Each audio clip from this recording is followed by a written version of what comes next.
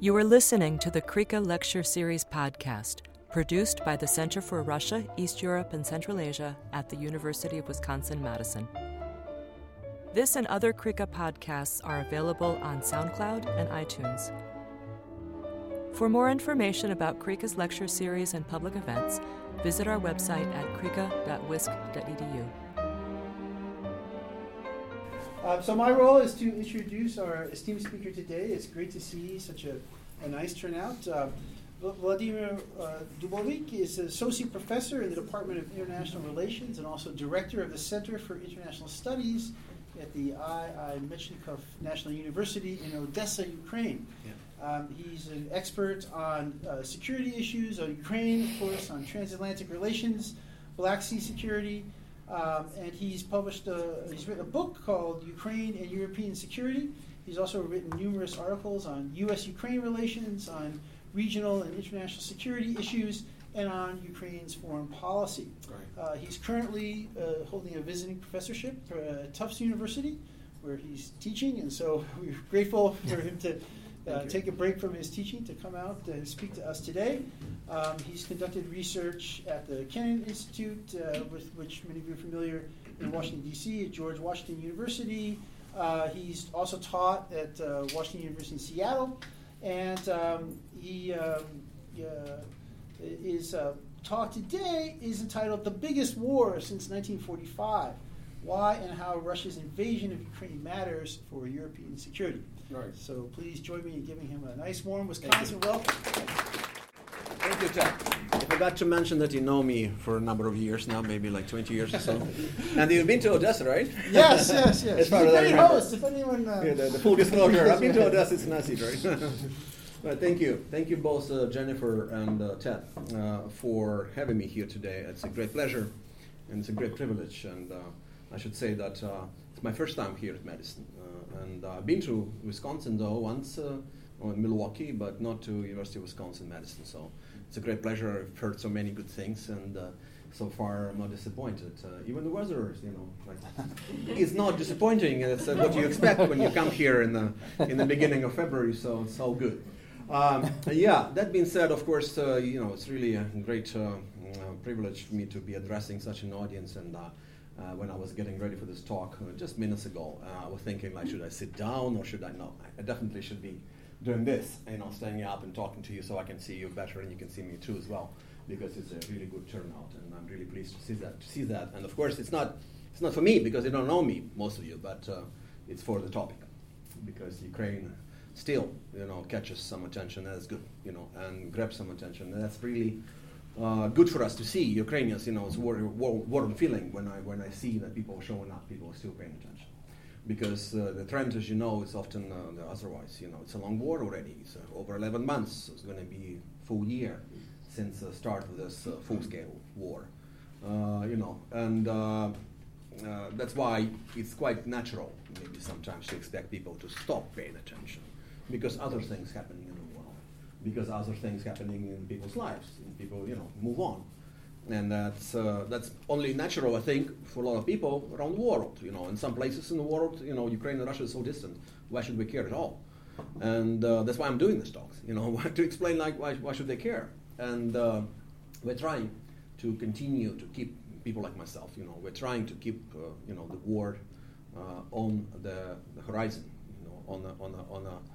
For people to still care. To still understand that something is happening there. And big things are happening. And personally, of course, it's a big deal for me. For any Ukrainian, it's a kind of a war that you cannot be Ukrainian and not be affected by it. Mm-hmm. So everyone is affected. You have people who are actually bombed and shelled. You have people who are losing their jobs or lost their jobs. You have people who are worrying about losing their jobs tomorrow, maybe economy going under. Completely without international assistance, actually, Ukrainian economy would probably go under in the circumstances. But right now, it's actually still staying, on the surface afloat. But, thank you, guys, and then I'll probably say thank you a number of times in my presentation because, of course, the international assistance, specifically of this country, from this country coming and flowing to Ukraine, be it financial or humanitarian or, of course, weapon supply, it's a huge, big deal to us. Frankly, with all the heroism and resilience of like Ukrainian society and people and Ukrainian military, we probably wouldn't have a chance to stand, against the stronger Russian military machine, because only with heroism and resilience you cannot fight the Russian military with sticks and stones and everything. Yeah. So you actually do need very serious weapons, and we've been provided those weapons to have a chance to survive. So myself, I got away from my hometown of Odessa on the Black Sea because Russia was advancing earlier in the year, last year, and I got to Western Ukraine. I actually spent most of the last year in a little town in Western Ukraine, like many people did. Actually, for years as a scholar, I was listening about situation in other countries, and I knew the term IDP, internally displaced person, but I didn't quite understand what it means. And now I was one. I actually was one. And many of my friends and many of my colleagues and my family members, they also became IDPs or refugees, meaning outside of Ukraine. So, like I say, for a big nation, reasonably large nation of Ukraine, which is about 40 million people, everyone is affected. So it's a big deal to us, of course, what's happening. Right now, as you know, there is another round of hardship, not only for the military on a battlefront, but also for the people away from the front line, because Russia is sending missiles and drones and attacking Ukrainian infrastructure, including like energy infrastructure, and that's why people suffer through terrible power outages. And when you say power outage, you need to understand what comes with it. It's not just that you don't have like light. It means also you don't have like water supply, because often it comes together. Heating too, no heating in the middle of winter, which is kind of harsh. Maybe not kind of Wisconsin weather that we have outside today, but still harsh, even in Odessa, in the south. You don't have anything. You don't have internet. You don't have Wi-Fi. So that becomes a problem even for us when we do like teaching, because when the war started, actually, February 24th, we almost immediately continued teaching online. I did. Like last year in the spring, I did 2 courses online. Last year in the fall, I did another 2 courses online as well, including already being here in Boston area since October 9th. I came on October 9th, so I continued those courses. But now there is also a question like, can we do it online, because people don't have electricity, people don't have access to internet. Like, can students and professors meet together in that virtual room, learning room and learning space when you don't have Wi-Fi or internet? So it's becoming another problem. So, but on the battleground, as you probably know, the fight is ongoing. It's a long front line. It's hundreds and hundreds of kilometers or miles. Doesn't really matter in that case because it's so long. Someone actually early in the war did an exercise, and they put for visibility the direct line, the length of the front line on the map of Europe, and it went from Warsaw to Madrid. That's the length of the front line that you have between Ukraine and Russia, and that's not even considering, like, for instance, Belarus, which is another thing. And unfortunately, in this war, the situation with Belarus and the leader of Belarus, Lukashenko, taking position that he took and allowing, of course, Russian troops to attack us from north as well through Belarus was additional problem for us, major challenge for us, because our front line was big enough anyway, and our border with Russia was long enough anyway. But now with Belarus being involved, it's even longer. So for Ukrainian troops now, it's a problem. Like, where do you concentrate your troops? Because you can accept a strike anywhere. Right now we have a new wave of conversations actually about maybe Russia trying to do a strike from Belarus or through Belarus or via Belarus, even if only to distract Ukrainian troops. That we would have to take troops out of Donbass, for instance, or south near Kherson, and send them towards Belarus to defend against the potential Russian invasion there. And of course, Ukrainian reserves are not that massive, so that's going to be a problem. So the war is ongoing, and Ukraine is still showing ability to fight back.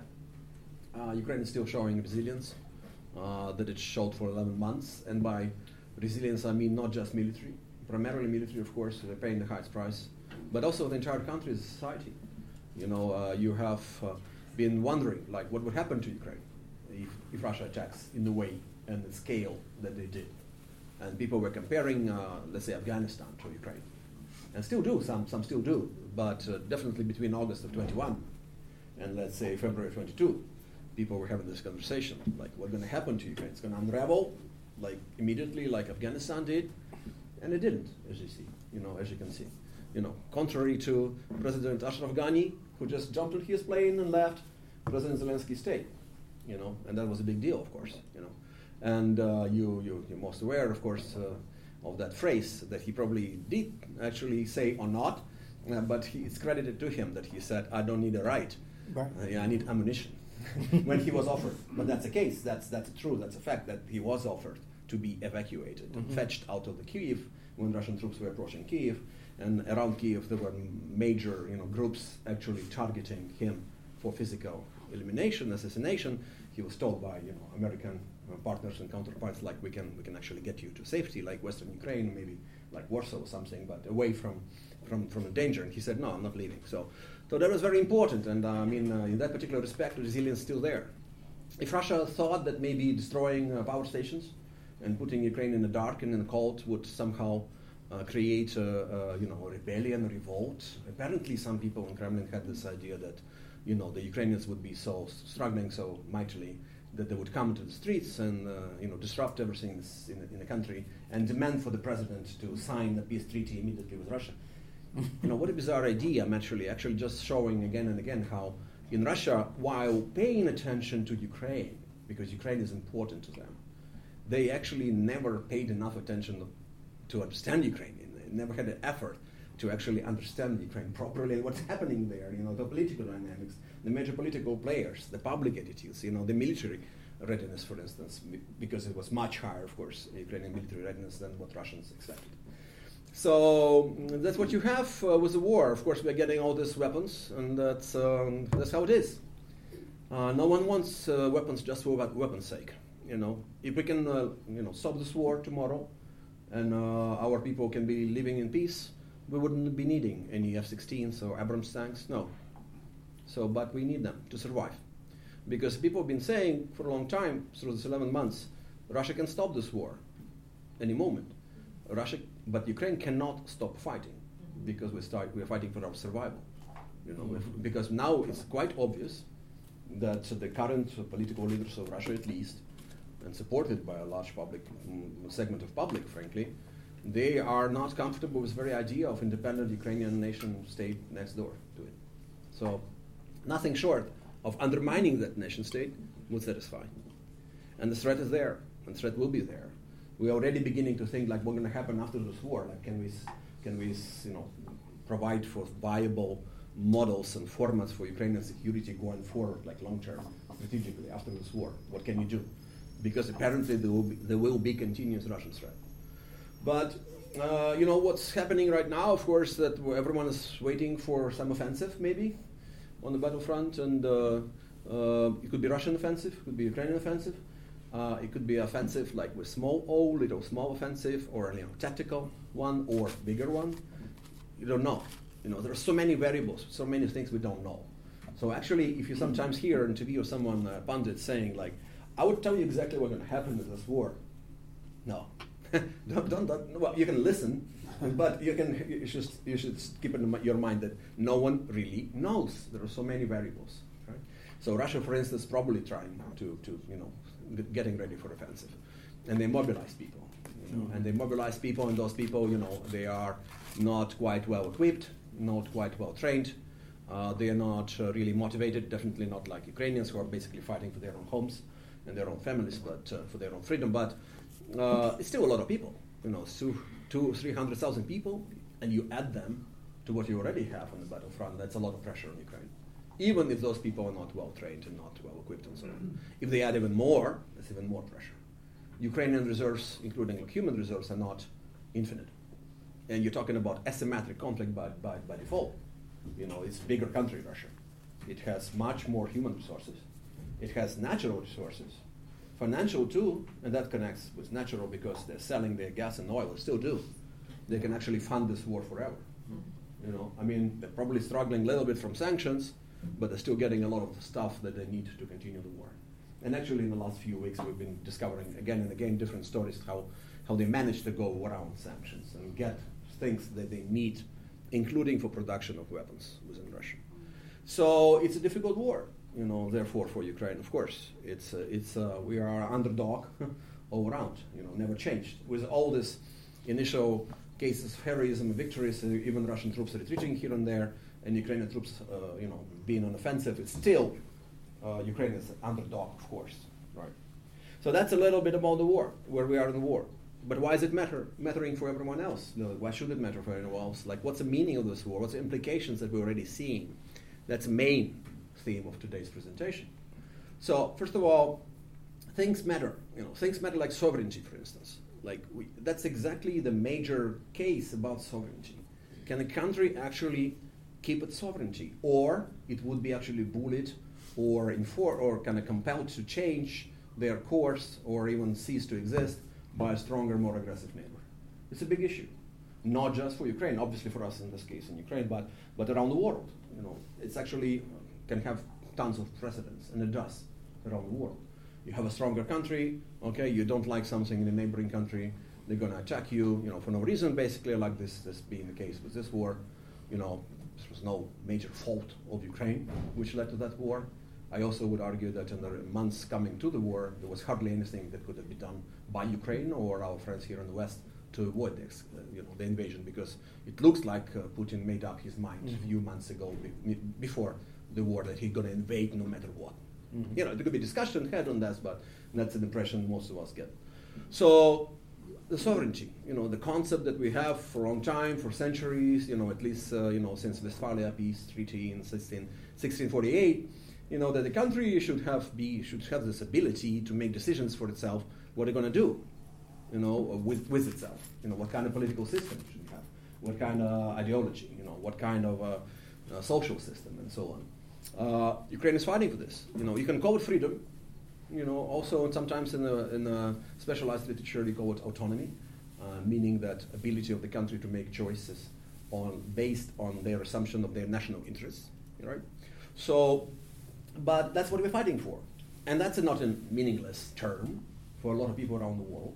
You think that a lot of people in the world, in other countries, they would like for their own country, with their own government, if they elect the government will do something for the benefit of the nation and the state and so on, basing their decisions on their understanding of national interests and so on. That's exactly what Ukraine is fighting for. So that's one thing, the sovereignty is there. Territorial integrity, well, maybe more of a vague term. For a lot of people, some people would say, well, territorial integrity because, some borders are questionable. Maybe we can rethink the borders or change the borders, something like that. So in terms of territorial integrity, maybe it's not that obvious that what Ukraine is fighting for is right, a fair struggle. But to us it is. To a lot of people here in the US as well, it is. But to some people in the world, maybe not. Because the Russians are saying, okay, this is our land actually. It's historically our land. Putin comes out and says, basically in all his public statements, all the lands that we keep now in Ukraine, they kind of should have supposedly belonged to us, not to Ukraine, so some kind of a mistake that they are in Ukraine. So we're kind of correcting mistake. So to a lot of people around the world, well, maybe there's something there, we don't know. It's too much, it's complicated. Russia and Ukraine has been at it for centuries. So, okay, maybe he's right. And he's been not shying away from saying that publicly. That this country like Ukraine doesn't exist, it's an aberration, historical mistake, the people of Ukraine doesn't exist, Ukrainian culture non-existing, so we're going to just probably undo all of that mistake and change the situation and create a bigger space for the greater Russia, who knows? Because it was obviously an evolution for Russia in what they did. Even during this war, which actually started, as you probably know, most of you, in 2014, it's just a massive escalation since February of last year, because before 2014, Russia was mostly using soft power to influence Ukraine, which is economy, information, energy, and other things. Working with some political forces in Ukraine and so on. Since 2014 to 2022, it was different because it was what they call hybrid. So you continue to use soft power, what I've just mentioned, the examples of that, and you add a little bit of military power. You use military in Crimea, you use Russian military, and give weapons to so-called separatists in eastern Ukraine. Mm-hmm. But since 2022, it's basically 100% hard power. So they've given up on soft power. They're not trying to convince Ukrainians they're good anymore. They're not trying to convince Ukrainians we are big brothers. We wish you well. Actually, we are occupying you and we're destroying your cities and killing your citizens, and that's for your own good. They're not even really trying to do it, except that in some occasions Putin still says like, I'm liberating this brotherly nation of Ukraine. I'm trying to help them get rid of this kind of Nazi leaders and so on. Anyway, so that's what it is. It's sovereignty, it's territorial integrity. It's also democracy. It's democracy versus an authoritarian system. Is it Manichaean struggle? Could be in some, to some, yeah. Because, for instance, this administration of Joe Biden, they've been big on this idea of democratic societies versus authoritarian systems, and that's exactly what is happening in Ukraine. Because we are not perfect democracy in Ukraine. There are problems sometimes. There are some issues sometimes, challenges. There are some deviations sometimes, like our governments once in a while would make a step, that would not be democratic. But still, sometimes messy democracy, imperfect and so on, but we're democracy. And that's what shows every time again and again and again, even during this war. For instance, recently Zelensky said, our president, that he relieved of duty a very popular local mayor of the city of Chernihiv, and that created kind of an outrage in the country. In the recent meeting in the court, he was accompanied, that mayor, by other 40 mayors of different other Ukrainian cities. That's Ukraine to you. That's democracy. During the time, even. Some people still dare, they support the president because wartime president. We need to be united. Yes. But when he does something which is wrong, they think it's wrong, they come out and they say about it publicly. And they're not immediately sent to jail or shot at the spot. That's democracy. We never had a monopoly on power in Ukraine. No, we never had anything like that. We had two Maidans, as one in 2003, 2004, another in 2013, 2014. So the first Orange Revolution, another one, Euromaidan, or Revolution of Dignity. So the massive popular protest movements. When people are fed up with something, when they see that major things are wrong, they go out in the street and they demand a change. So that's how Ukrainians are. So that's the real democracy to you. I mean, with those protest movements, that's actually called direct democracy. You're not waiting for the government or the court or something to improve, to correct the situation. You actually take power in your own hands and you go to the street and you demand change, and you're there for months, demanding that change and waiting for it to happen. So that's how Ukraine is, and that's how we have a strong, vibrant civil society too, which is a big deal in democracy. Obviously, unfortunately, nothing of the sort that in Russia. So therefore, it's also a front line in that respect. It's democracy versus the authoritarian system, and I'm afraid that if the war continues longer, then Russia would continue its drift, even away from authoritarian to maybe even more like totalitarian kind of a system, if that continues. All right. With Ukraine, there is also a threat, by the way, since I mentioned that, because I'm trying always to be frank. Because if you have a wartime situation as well, and you have martial law for a long time, and the president might be enjoying this war powers and prerogatives and privileges that he gets under the the martial law, the wartime situation. So that could happen too, and there might be some cases of curtailing Ukrainian democracy and civil rights here and there. For instance, some of them are more expected, maybe inevitable, more and more natural, like, for instance, the martial law. So they limit the ability of men to leave. As you probably know, most men in Ukraine in ages between 18 and 60, so that's a lot of people, are not allowed to freely leave. Like I, for example, actually struggled with it, and while I was collecting all these permits to leave, to teach it here at Tufts, and that's why I lost actually a month and a half of this academic year. I came here late because I was struggling with the situation and all this, ministries and everything who are responsible for upholding martial law. So we're hoping still that, this war wouldn't change the nature of Ukrainian democracy to the extent that we would be less democratic, because that would be very unfortunate, because it's our strong point, that we are democratic. That's our strong point vis-a-vis Russia. And that's also very our strong feature in terms of accepting and receiving support from our friends internationally. It's probably easier and makes more sense in terms of your values, what you believe in, if you're supporting a democratic country. Okay, imagine for a moment Ukraine is not democratic. Or, as you know, for instance, Ukraine is corrupt. You have corruption in Ukraine. It would still doesn't matter. It shouldn't matter that if Russia attacks Ukraine, Ukraine should not be supported. You know what I mean? Follow my logic. But But if Ukraine is more democratic, more resilient, with a stronger civil society, then maybe for people like living in this country or maybe in Europe, where you have this Western liberal kind of a democratic system in most places, it makes more sense in terms of adherence to your values, following your values, that you would support a country like Ukraine, right? So that's why it really matters to us. What other things are significant here? Like international law, of course. I mean, international liberal order. Some people say, oh, to heck with this liberal order. And some people might not like it, even in this country.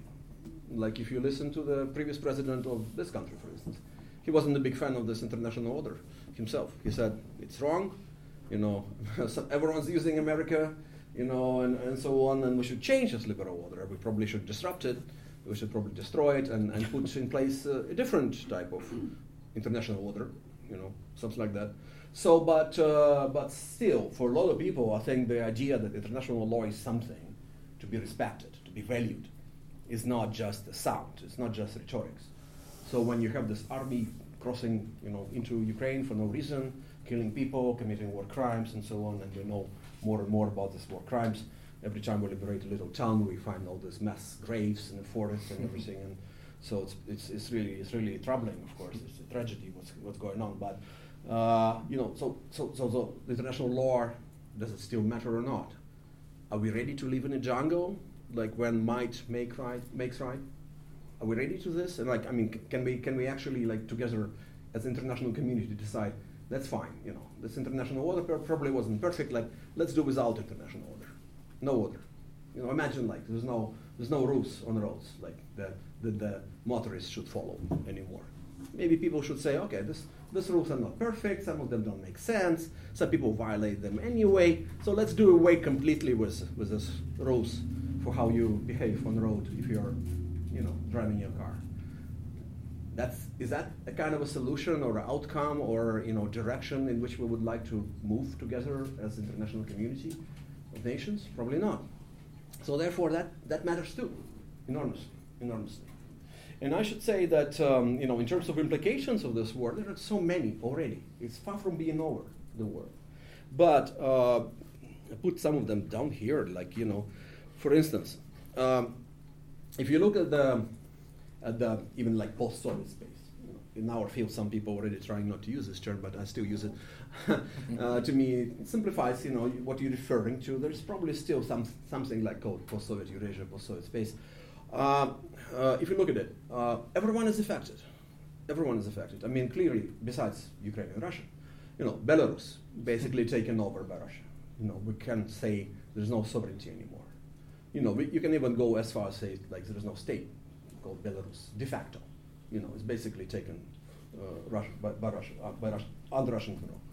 Further on, in Baltics, clearly terrified about what Russia might do next. Right?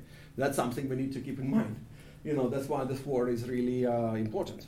That's why a lot of countries like Baltics, like Lithuania, Latvia, Estonia, and Poland, and Romania, and some others, and Czechs, that's why they care so much about this war, and they demand all the time support Ukraine, because in addition to values, they also outraged by what they're seeing in Ukraine. Yes, it's also interest for them, so they understand they are next. Let's call it what it is. Ukraine is a major buffer state. So right now, Russia is struggling with Ukraine, getting weakening always militarily in Ukraine for 11 months now, becoming less of a threat. The threat deflates to a large extent. All Russian threats to other countries in the region, they are becoming a bit of a hollow now because everyone is seeing how mightily Russia is struggling with Ukraine. So maybe they're not capable anymore of striking, say, Estonia or Romania or Czech Republic or something. So therefore, for them, it's really important. But in the post-Soviet space, sure, that's one of the reasons why, Lithuania or Latvia, they say we'll be fine by giving all of our weapons to Ukraine. Let Ukrainians use it right now in this war, and that will be a higher chance for us to be fine in the future. But Moldova, next door to my hometown of Odessa, small country Moldova. When Russians were moving along the Black Sea coast in the first days and weeks of this massive war, everyone was expected for them to go all the way to Moldova. And some Russian generals actually said, yeah, that's one of the objectives. We're going to get there to Transnistria, the breakaway region, pro-Russian breakaway region there in the southeastern Moldova. We're going to take it over. And a lot of people, including myself, we thought that they were going to take over Moldova, frankly. Because and everyone was terrified. Like, what are you going to do about that? Because, I mean, of course, Ukraine is weaker than Russia in many respects, but it's a big country. We have what we call in the field strategic depth, so we can actually retreat a little bit, reconfigure our forces and then come back and fight more and so on. But Moldova doesn't. It's a really small country. It's smaller than my, basically the same size. So it was my hometown region of Odessa. So, and everyone was terrified. Romanians were terrified because, of course, they have a very strong personal bond with Romania. Like, what are they going to do? If Russian troops appear and come into Moldova, what would Romania do? And Romania, of course, already is a different story because it's a member of the EU and NATO. So what if Russian troops come to Moldova and then Romanians decide they need to defend Moldova with their troops? And that means a NATO country coming into this war directly. But therefore now Moldova is kind of spared from that scenario. And anywhere you go, basically in the South Caucasus, for instance, Georgian government, that's a different case. Georgian people was very pro-Ukrainian. We've been together for many years. There was a lot of sympathy for Georgia in Ukraine, and vice versa in Georgia in Ukraine, and in Ukraine for Georgia. So, but with the government, it's a different story. They're very careful.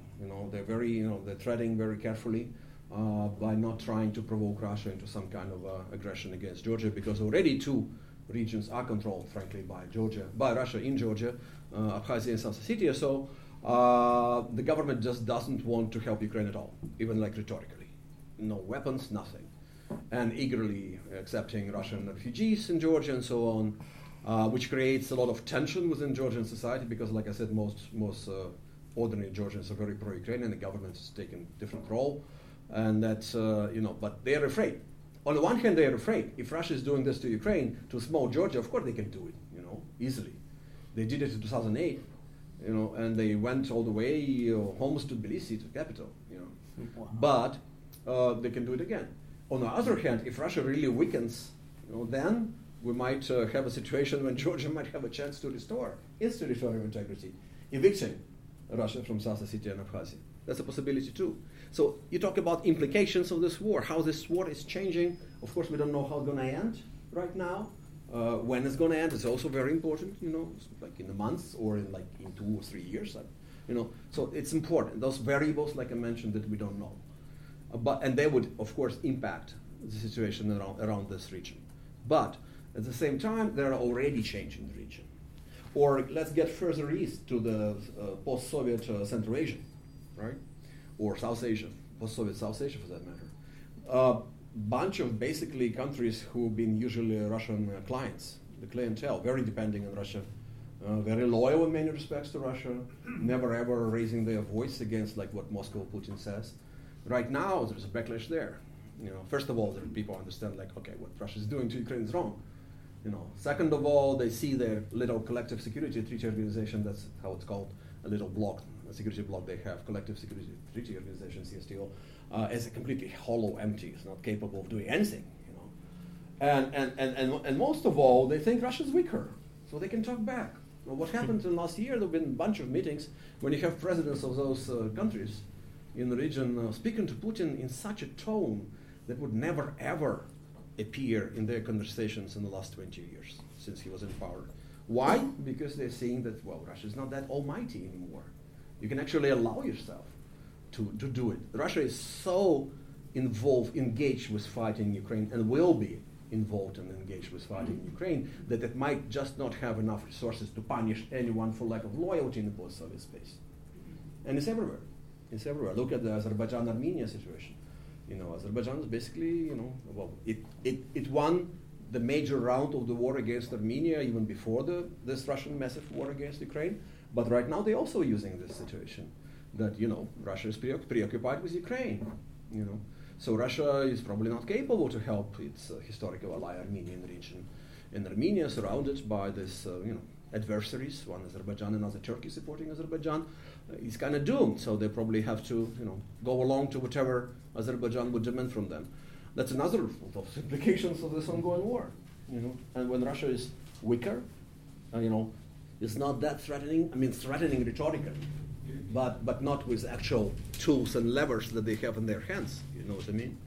So that's another thing. And if you go outside of the post-Soviet space, everything's changing. Like with China, that's an interesting scenario, of course, because for this country, formally in your national security strategy and other papers, you have China and Russia both as problems.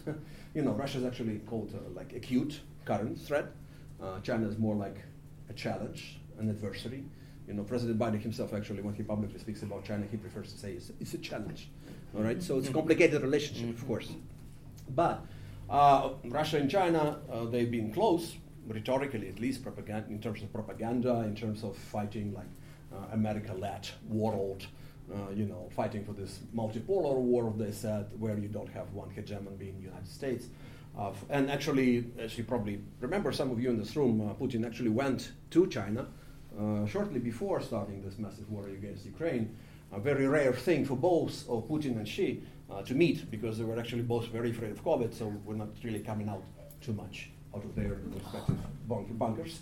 But they met, and they've signed a strategic partnership treaty, this huge paper where it said Russia-Chinese partnership doesn't have any limit. It's limitless, it's indefinite.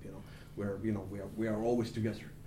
But no one was fooled even when that happened. But now you see that China is, in terms of propaganda, rhetorics, they still say, well, Russia is in right, defending itself against the threat. The default for the war is on the NATO and the West and so on, without actually accusing Ukraine, fortunately. And actually, China actually worked with Ukraine very actively and invested a lot of money in Ukraine before the war.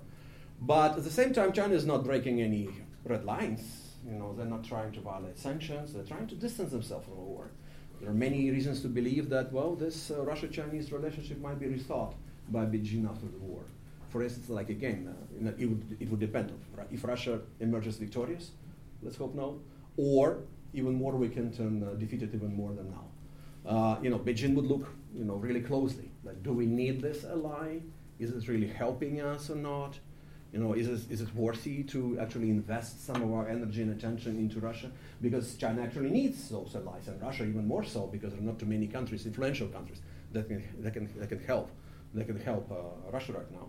Of course, if China, God forbid, changes its position and they start giving Russia weapons with which Russia would continue to attack Ukraine, that would be a really difficult situation for Ukraine. That would really, upend the correlation of forces on the front line.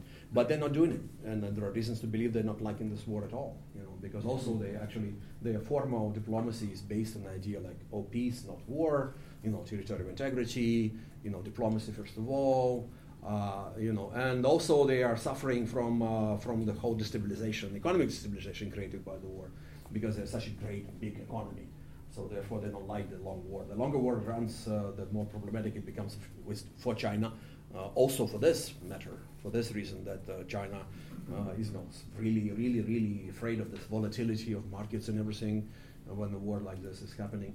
And of course, if there is any possibility that Russia might, again, God forbid, use nuclear weapons or any other weapons of mass destruction against Ukraine, well, the Chinese said out loud, we wouldn't like it. It's absolutely unacceptable. India said the same thing. Another country which is kind of sitting on the fence and trying, to distance itself from the war, but they said out loud, of course. And there was this famous meeting where both Xi and Modi, Prime Minister of India, were in presence, and some of you might have known on the video, on the tape, on the record, they're actually saying these things. We told you, Mr. Putin, we don't like this war. You better stop this war.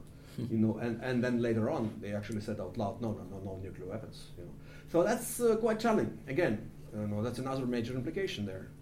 And maybe finally, a couple of thoughts to conclude, because we should have enough time, of course, for Q&A. But with European Union, for instance, it's another player. We just talked to Tim, our colleague here, before the talk about the European Union and what role it might play in the world after the war. Would it be increased role or not? Can the European Union actually become a major player in international affairs and security and defense realm or not? Because actually, on one hand, I'm still doubtful and pessimistic and skeptical about EU being a robust, viable, effective security player. In a sense like US can be, or NATO can be, or Russia can be for that matter. But at the same time, I'm looking here just because you're a EU person, you're a studies person, so but on the other hand, EU's been really impressive in terms of what they did through the 11 months of this war. Just look at it, in terms of like hosting Ukrainian refugees, big deal. Mostly local governments and the national governments, but the EU is, of course, part of the process. Cutting drastically their dependence on Russian energy supply, quickly, like on the fly, really. Of course, not to zero. No one can cut. In Europe, they can't cut their dependence on Russian energy supply to zero within 11 months. No, definitely not natural gas. So, thinking seriously about diversification, finally, which was an available choice for them all along, all this time. Okay, Norway can produce more. Oh yeah, of course. Suddenly we remember that something is in Northern Africa. They have to provide us with their resources and so on. Being really tough rhetorically. If there is a lot of frustration sometimes with, say, Chancellor Scholz, there is a lot of excitement actually with another German politician who is running European Commission, Ursula von der Leyen, who is really strong leader, appearing as coming out from the situation as a really strong leader in terms of rhetorics, but also actual things and policies. Supporting Ukraine, obviously, even giving money to Ukraine to buy weapons. Think about it. Whoever knows a thing or two about European Union for the last 10, 20, 30 years. All right? It's so unusual, so out of character. That's really a revolution. Thinking about this change, Zeitenwende, I don't know German, but the turn the Germans are thinking about, their role in Europe and so on. But think about European Union, the country which was always, the union which was always the structure, the agency which was always very careful, reserved, always about soft security.